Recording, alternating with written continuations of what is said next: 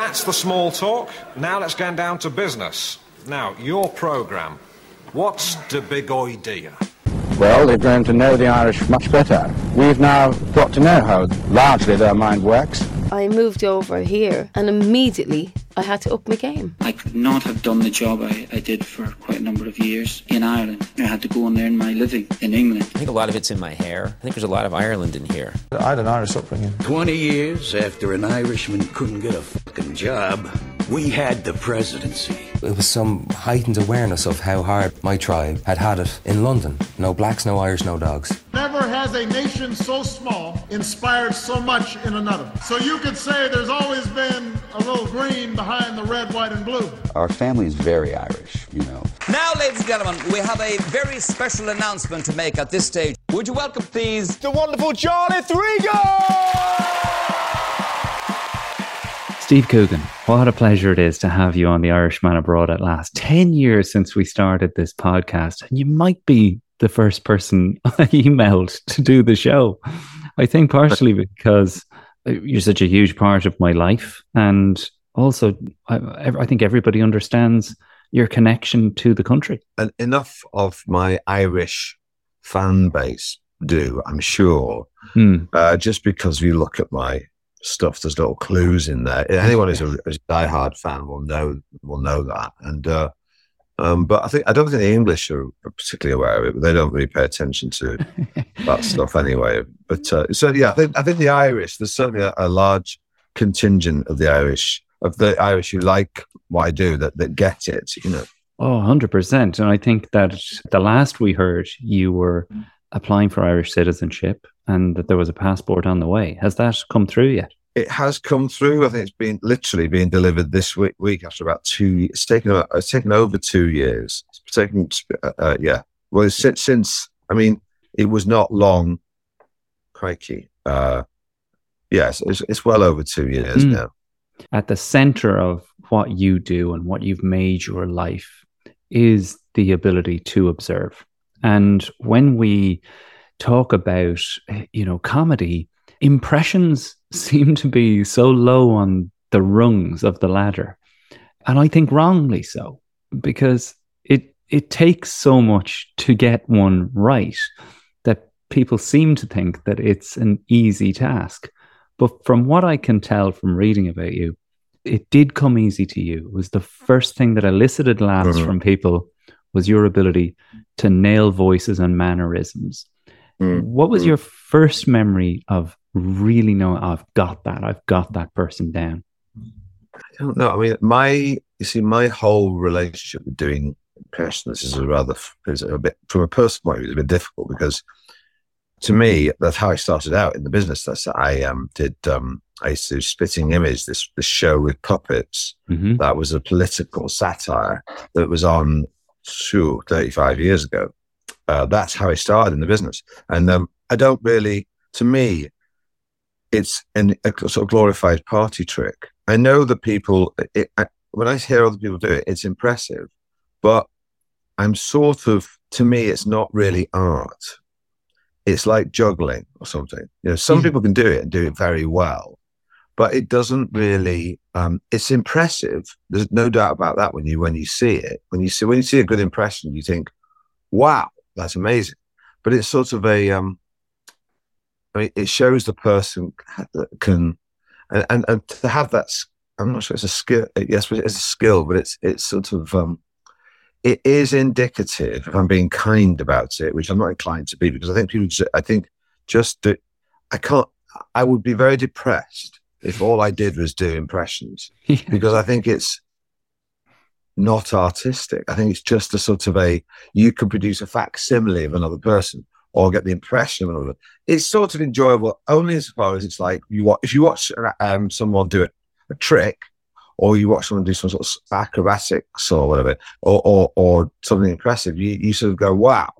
If you just watch someone do a backflip, it requires a certain amount of skill, but it doesn't make you think about stuff in a very deep way. And I like to do that. I like to do that through comedy or through drama. So to me, it's only ever been that.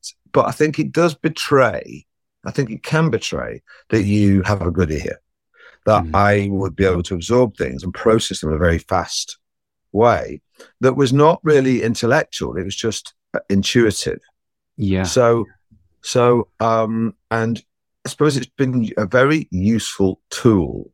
That's the best thing I can say about it. That going forward in my career, trying to do things, produce things, or make things that have substance, then it's a useful tool. Yeah.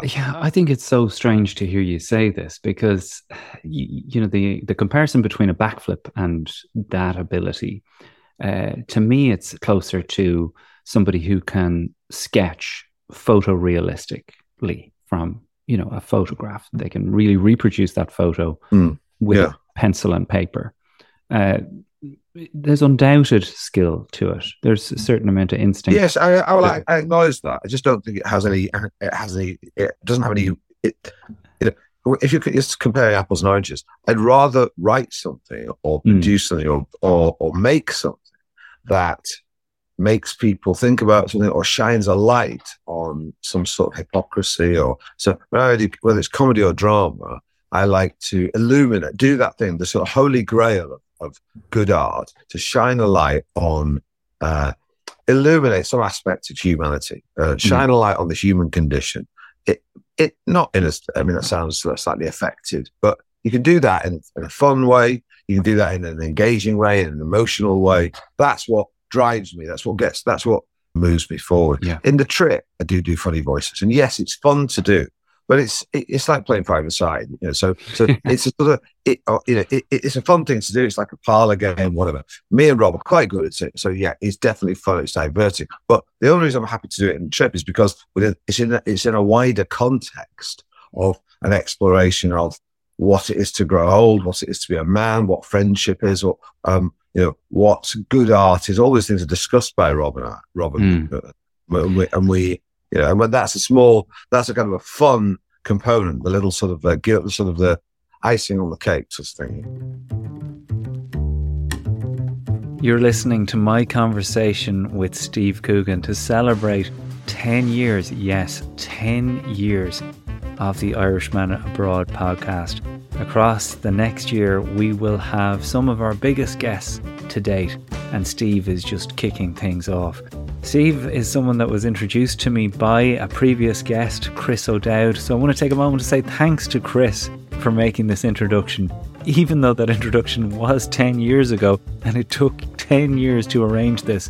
That's kind of the bedrock of the show, chasing down guests, the ones that you want to hear, the Irish people that have gone abroad and make it big, whether it's Ronan O'Gara or Hosier or David Walsh, or Keith Wood, Dylan Moran, Paul McGrath, Colin Meaney, Lisa Hannigan. All of these conversations have meant so much to me, and this last 10 years has been crazy and has culminated in me, of course, moving home, which doesn't mean that Irishman Abroad will end. We've, of course, branched out into a bunch of other podcasts, including Irishman Running Abroad with Sonia O'Sullivan every Tuesday, and Irishman in America with Marion McKeown on a Friday. I hope you'll subscribe to our show or come over to Patreon and gain access to the full back catalogue and archive of the show. It's been a pleasure to make it, and this interview with Steve Coogan, as he says, is just the icing on the cake. Now, I heard you say that getting angry about something, that is where you'll take that stuff that really gets your blood up and try and do something with that. Now, we know we can point to different examples through your work of when you were doing that and the things you were trying to point to. But have you ever found one where you're like, it's actually too hard? This is exceptionally difficult to turn the anger into something else, whether that be funny or dramatic? To me, it's two things that motivate me. I think the things I'll point to is anger and love. And those two things can sit side by side. But if the anger is all consuming or self-consuming, it's almost self-destructive. You know, you have to walk towards the light, whether it's in your life or in art. You have to, find the hope amidst the gloom, and you can do that because there are lots of good people in the world, and you can sort of celebrate that and try to hobble the people who you think are nefarious or malevolent. So anger's gets the engine going, but you have to. Your destination has to be a place of love. So those things happen in. There's sort of balance to those things.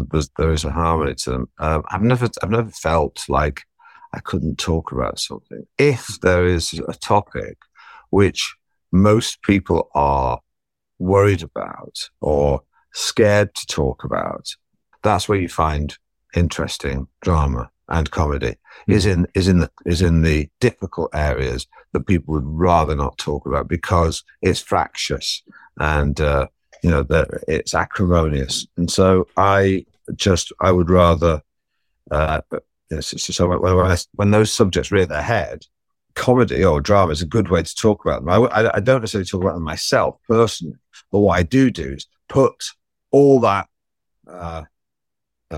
stuff that you get, all the ambiguity is a good place to start with stuff, but anger's only good if you use it in the right way. I mean, I always like punch up, don't punch down. If there's a target, it will always be powerful, the establishment, the greedy. I don't pick on poor people. I don't pick on the dispossessed. I just don't do it.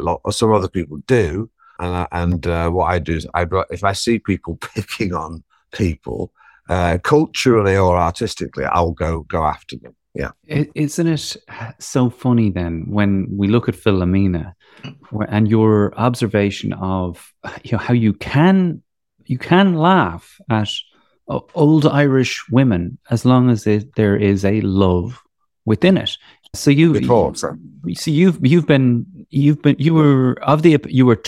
essentially that there were not to be jokes at her expense. Not really. No, I'm just saying the received wisdom is that Philomena that you can't, that there's a sort of a privileged intellectual liberal conceit that it's not politically sound to make fun of the things that some old Irish ladies say or used to say or the way they behave. But everyone's funny in their own way, and when I was growing up, I knew lots of old Irish ladies in Ireland, and sometimes they say funny things. So I didn't feel constrained by some sort of liberal intellectual guilt or sort of straitjacketed by some notion that you can't laugh at something and love it simultaneously and also celebrate someone. We make fun of the people we love. Certainly it's an Irish and I'd say a British thing, not so much an American thing, is that mocking, taking the mick out of people that we love is a sort of a way for emotionally repressed people to show affection. And I'm no different in that regard. So, the American roast would be an example of that too, wouldn't it? Yes, this was they do that, but generals that is actually as an example where they sort of say that's what we're doing. Where you can use humour as a tool to sort of sugar the pill of difficult subject matter, and that's all I was doing with that. Well, look, there's Philomena, and I don't put the two in the same category, but Martin Brennan as two observations of Irish people and an understanding within you that this woman does occasionally say, these type of women do say daft things, but they will equally put you in your place just so quickly, put manners on you in the space of one sentence. You say you knew women like Philomena. Did you know men like Martin Brennan? Because it felt for so many people. Yes, I did. The simple answer. I mean, look, these characters are.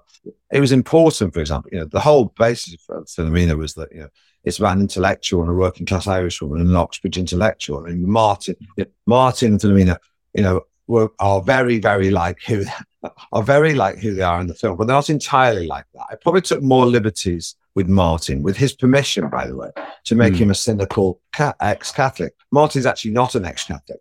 That was just a creative embellishment I put into the film to tell a story that was sort of partly to fuse Martin with a bit of me to create a character that would be a good counterpoint to Philomena. But certainly, there's definitely lots of Martin in there, but there's also quite a bit of me in there, which is not Martin. But the arc of that film was that you think he's saving her, but she saves him. So it's important that you can have fun, and part of the reason for sort of making fun or having fun at Philomena's expense is that you lure the audience into this trap where they also laugh at her, and then of course they then have to put the rug pulled from underneath them later in the film, when she shows more grace and insight and wisdom than Martin with all his intellectual prowess.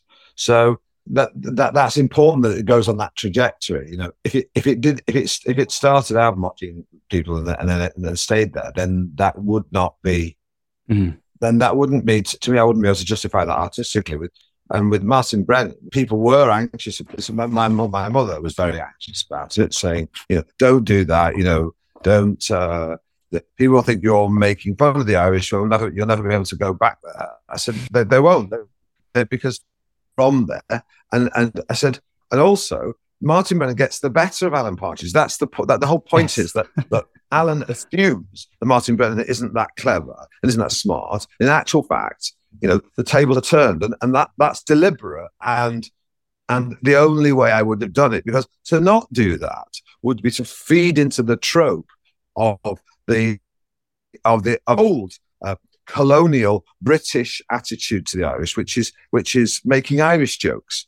Yes. Which sort of people don't do, thankfully, anymore. But one's really ubiquitous in British culture, certainly in the 1970s when I was growing up, and I don't want to be part of that. So it's a gamble sometimes, because people look at it without thinking about it. They can think, oh, he's mocking the Irish. Of course I'm not. I am half Irish, But you have to have creative confidence to meddle, if you like. I felt like I was vindicated, because when I did that character, there were plenty of Irish people, especially younger ones. A lot of young people recognised their parents' or grandparents' generation. That's what I got from a lot of young people who were really enamoured with it, because it wasn't just there was nothing generic. It was quite specifically. He was from the West, definitely, and I was quite specific with the way he dressed, and well, can I ask you, Steve, about? Well, first of all, I do want to ask just a little bit of anarchy stuff about, like you say, the specifics of the way he dressed, the turns of phrases like "I didn't have to put my hand in my pocket once." You are surgical in the precision of your writing, whether it's Mid-Morning Matters, where it's literally a case of, I take a breath, you come in with that word. Obviously with Martin, you're equally as precise that this is not what this man would wear. This is what he would wear. That must be like incredibly vindicating when you get that feedback from people, but exhausting work. Exhausting. I mean, it's, I worked hard. I was searching. I mean, I enjoy what I do. I enjoy doing that. When I was a kid, I would impersonate my aunts and uncles in Britain and in Ireland, wherever I came into contact with teachers. So it was something I did, and it was something I retained. And what you do is you can try and, when you're creative, you have a box of bits, like a box of Lego, and you're building something. You sort of rummage through it to find the right pieces, and that's all I do, really. And I've gotten to a point where, although this creative process is sort of quite random, or is non-specific, it's very, it's hard to quantify or to measure. You just trust the process. That you start to trust your own judgment about things. So yeah, I'm quite workmanlike about it. I enjoy it. When I'm not creative for a while, when I'm not working with someone on something, I sort of get restless. So yeah, I don't think it's exhausting. If hard work is exhausting, I think you don't really enjoy it. Yeah. So we had Colin Meaney on the show during lockdown, and he talked to us about making Alpha Papa. And, it just seemed so startling to me that obviously that was a situation that you found yourself in where you couldn't be as precise or as rigorous as you would have liked to be.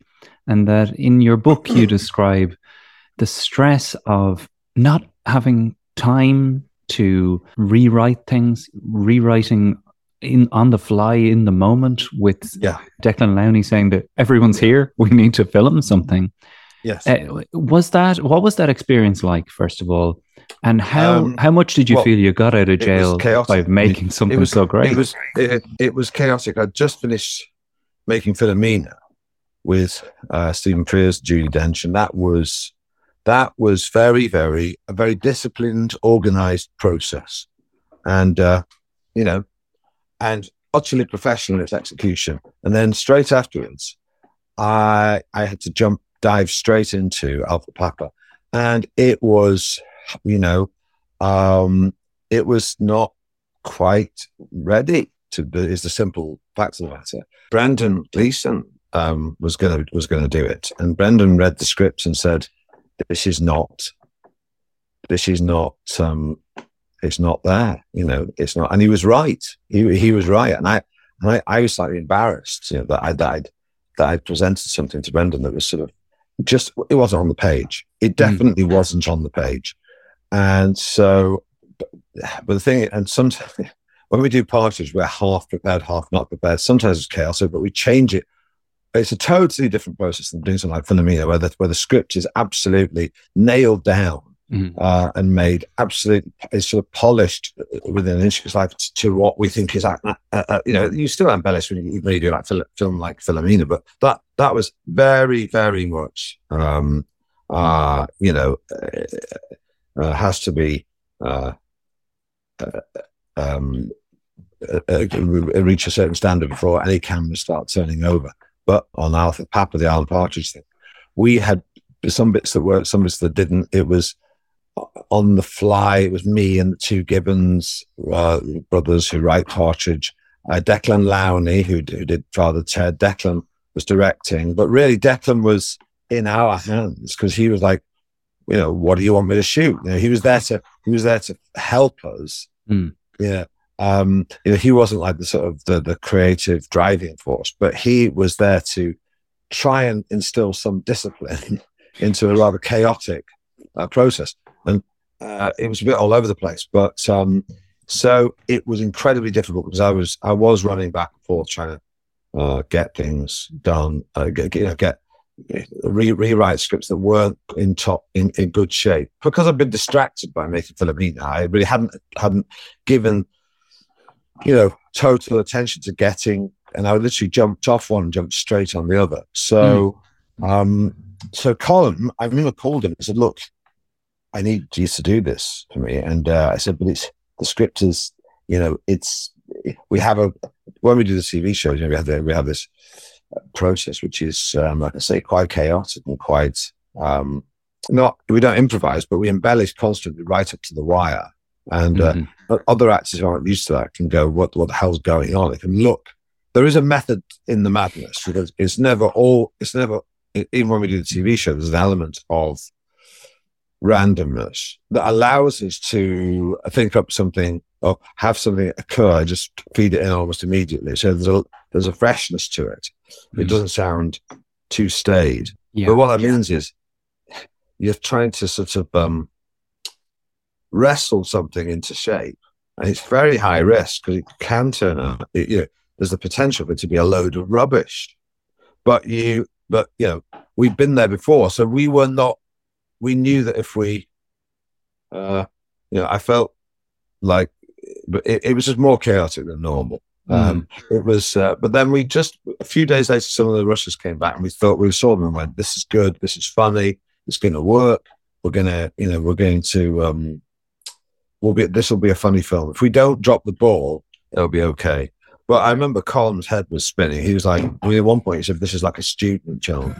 I showed, and he wasn't wrong. He wasn't wrong. But we did eventually, pull a very funny film from the fire. It's a very funny film. There's no doubt about that. And you mentioned Robin Neil Gibbons there. And for people that are tuning in who don't know who these two guys are, how would you describe their significance to, would you call it a rebirth of Alan? I mean, he never went away, but they're certainly important. They're important guys. Yes, the first, Alan Partridge's account has been around for 30 plus years.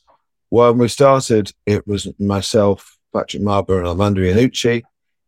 Then it was Armando Iannucci and Peter Bainham. And then it was nobody for a while. Well, it was sort of like, I didn't know what I was doing, whether I was going to go back to it or not, or do something else, and blah, blah, blah. And then I was doing a live tour, and the Gibbons, Robin Neil Gibbons, who'd been done some work for my company, Baby Cow, my production company. And they came along, wrote some stuff for Partridge, and it was very, very good. I was shocked at how good it was. And I started to work with them. And so it just gave a new boost to the character. And in actual fact, now sort of defines the character. And it just brought a different dynamic. So that the tone of Alan Partridge changed with their arrival. What I'd done with Patrick and Armando and Peter in those early days it was really great, and some of the classic comedy came from those writers. But I think Robin Neil just put more flesh on the bone, and gave Alan longer legs. So we know him better, right? We understand the man. Yes, he's less of a monster and more of more flesh and blood, more human, and there's sort of a vulnerability there. He's sort of trying. He's not obnoxious. He's not hugely intolerant. He's just, he's like, I think people, older people sometimes, the older generation laugh because they see that sort of awkward or clumsy or irritating sort of incompetence, and yet the younger generation see their older generation in Partridge. A lot of millennials look at Partridge and see an uncle or a teacher or a broadcaster or someone who just doesn't quite get it, if you like, and is trying his best. I mean, maybe the best example of that is the attempt to accept his responsibility in the Me Too movement of slow clapping a woman attempting to park a car. It does capture that he is actually making an effort in his own kind of haphazard way. Yes. It's more recognizable to see someone clumsily attempt to, because most people don't deliberately try to be mean. They just are thoughtless. And that's something that's very recognizable. So when people see that, they're more familiar with it because of family, relatives, and all the rest of it. So it just makes the character more interesting. But you work with different writers; they bring different sensibilities and different tone. And I collaborate with lots of different people. And when I do, I get excited about it because I only work with, I've been lucky enough to work with people who are very good, very competent. And so, but they're all very different people. So that affects the tone of whatever it is I write with them. And but what are you looking for when you find a writer or you see somebody? I'm not. So that's it for part one of my conversation with Steve Coogan, celebrating 10 years of Irishman Abroad. Thank you for listening to the first segment of the show. In the second half of our conversation, we get into the writing process, preparing these scripts, collaborating with other writers. We go right back to his first days at the Edinburgh Fringe, winning the Perrier, how he discovered Tim Key and his brilliance. We talk a bit about taking on the Catholic Church and, of course, Harvey Weinstein. And last but not least, Steve talks about the Irish project that he's so desperate to do, which may or may not involve Martin Brennan. You'll need to hear the whole thing, and the only way to hear it is by coming over to patreon.com/Irishman Abroad and signing up for Premium Irishman Abroad. It's the only way that this podcast has managed to survive 10 years through your support, people like you. You'll get access to hundreds and hundreds of episodes with the greatest Irish people ever to have lived. What better way to celebrate 10 years of this podcast by finally coming over to patreon.com/Irishman Abroad and joining us for the second half of this conversation.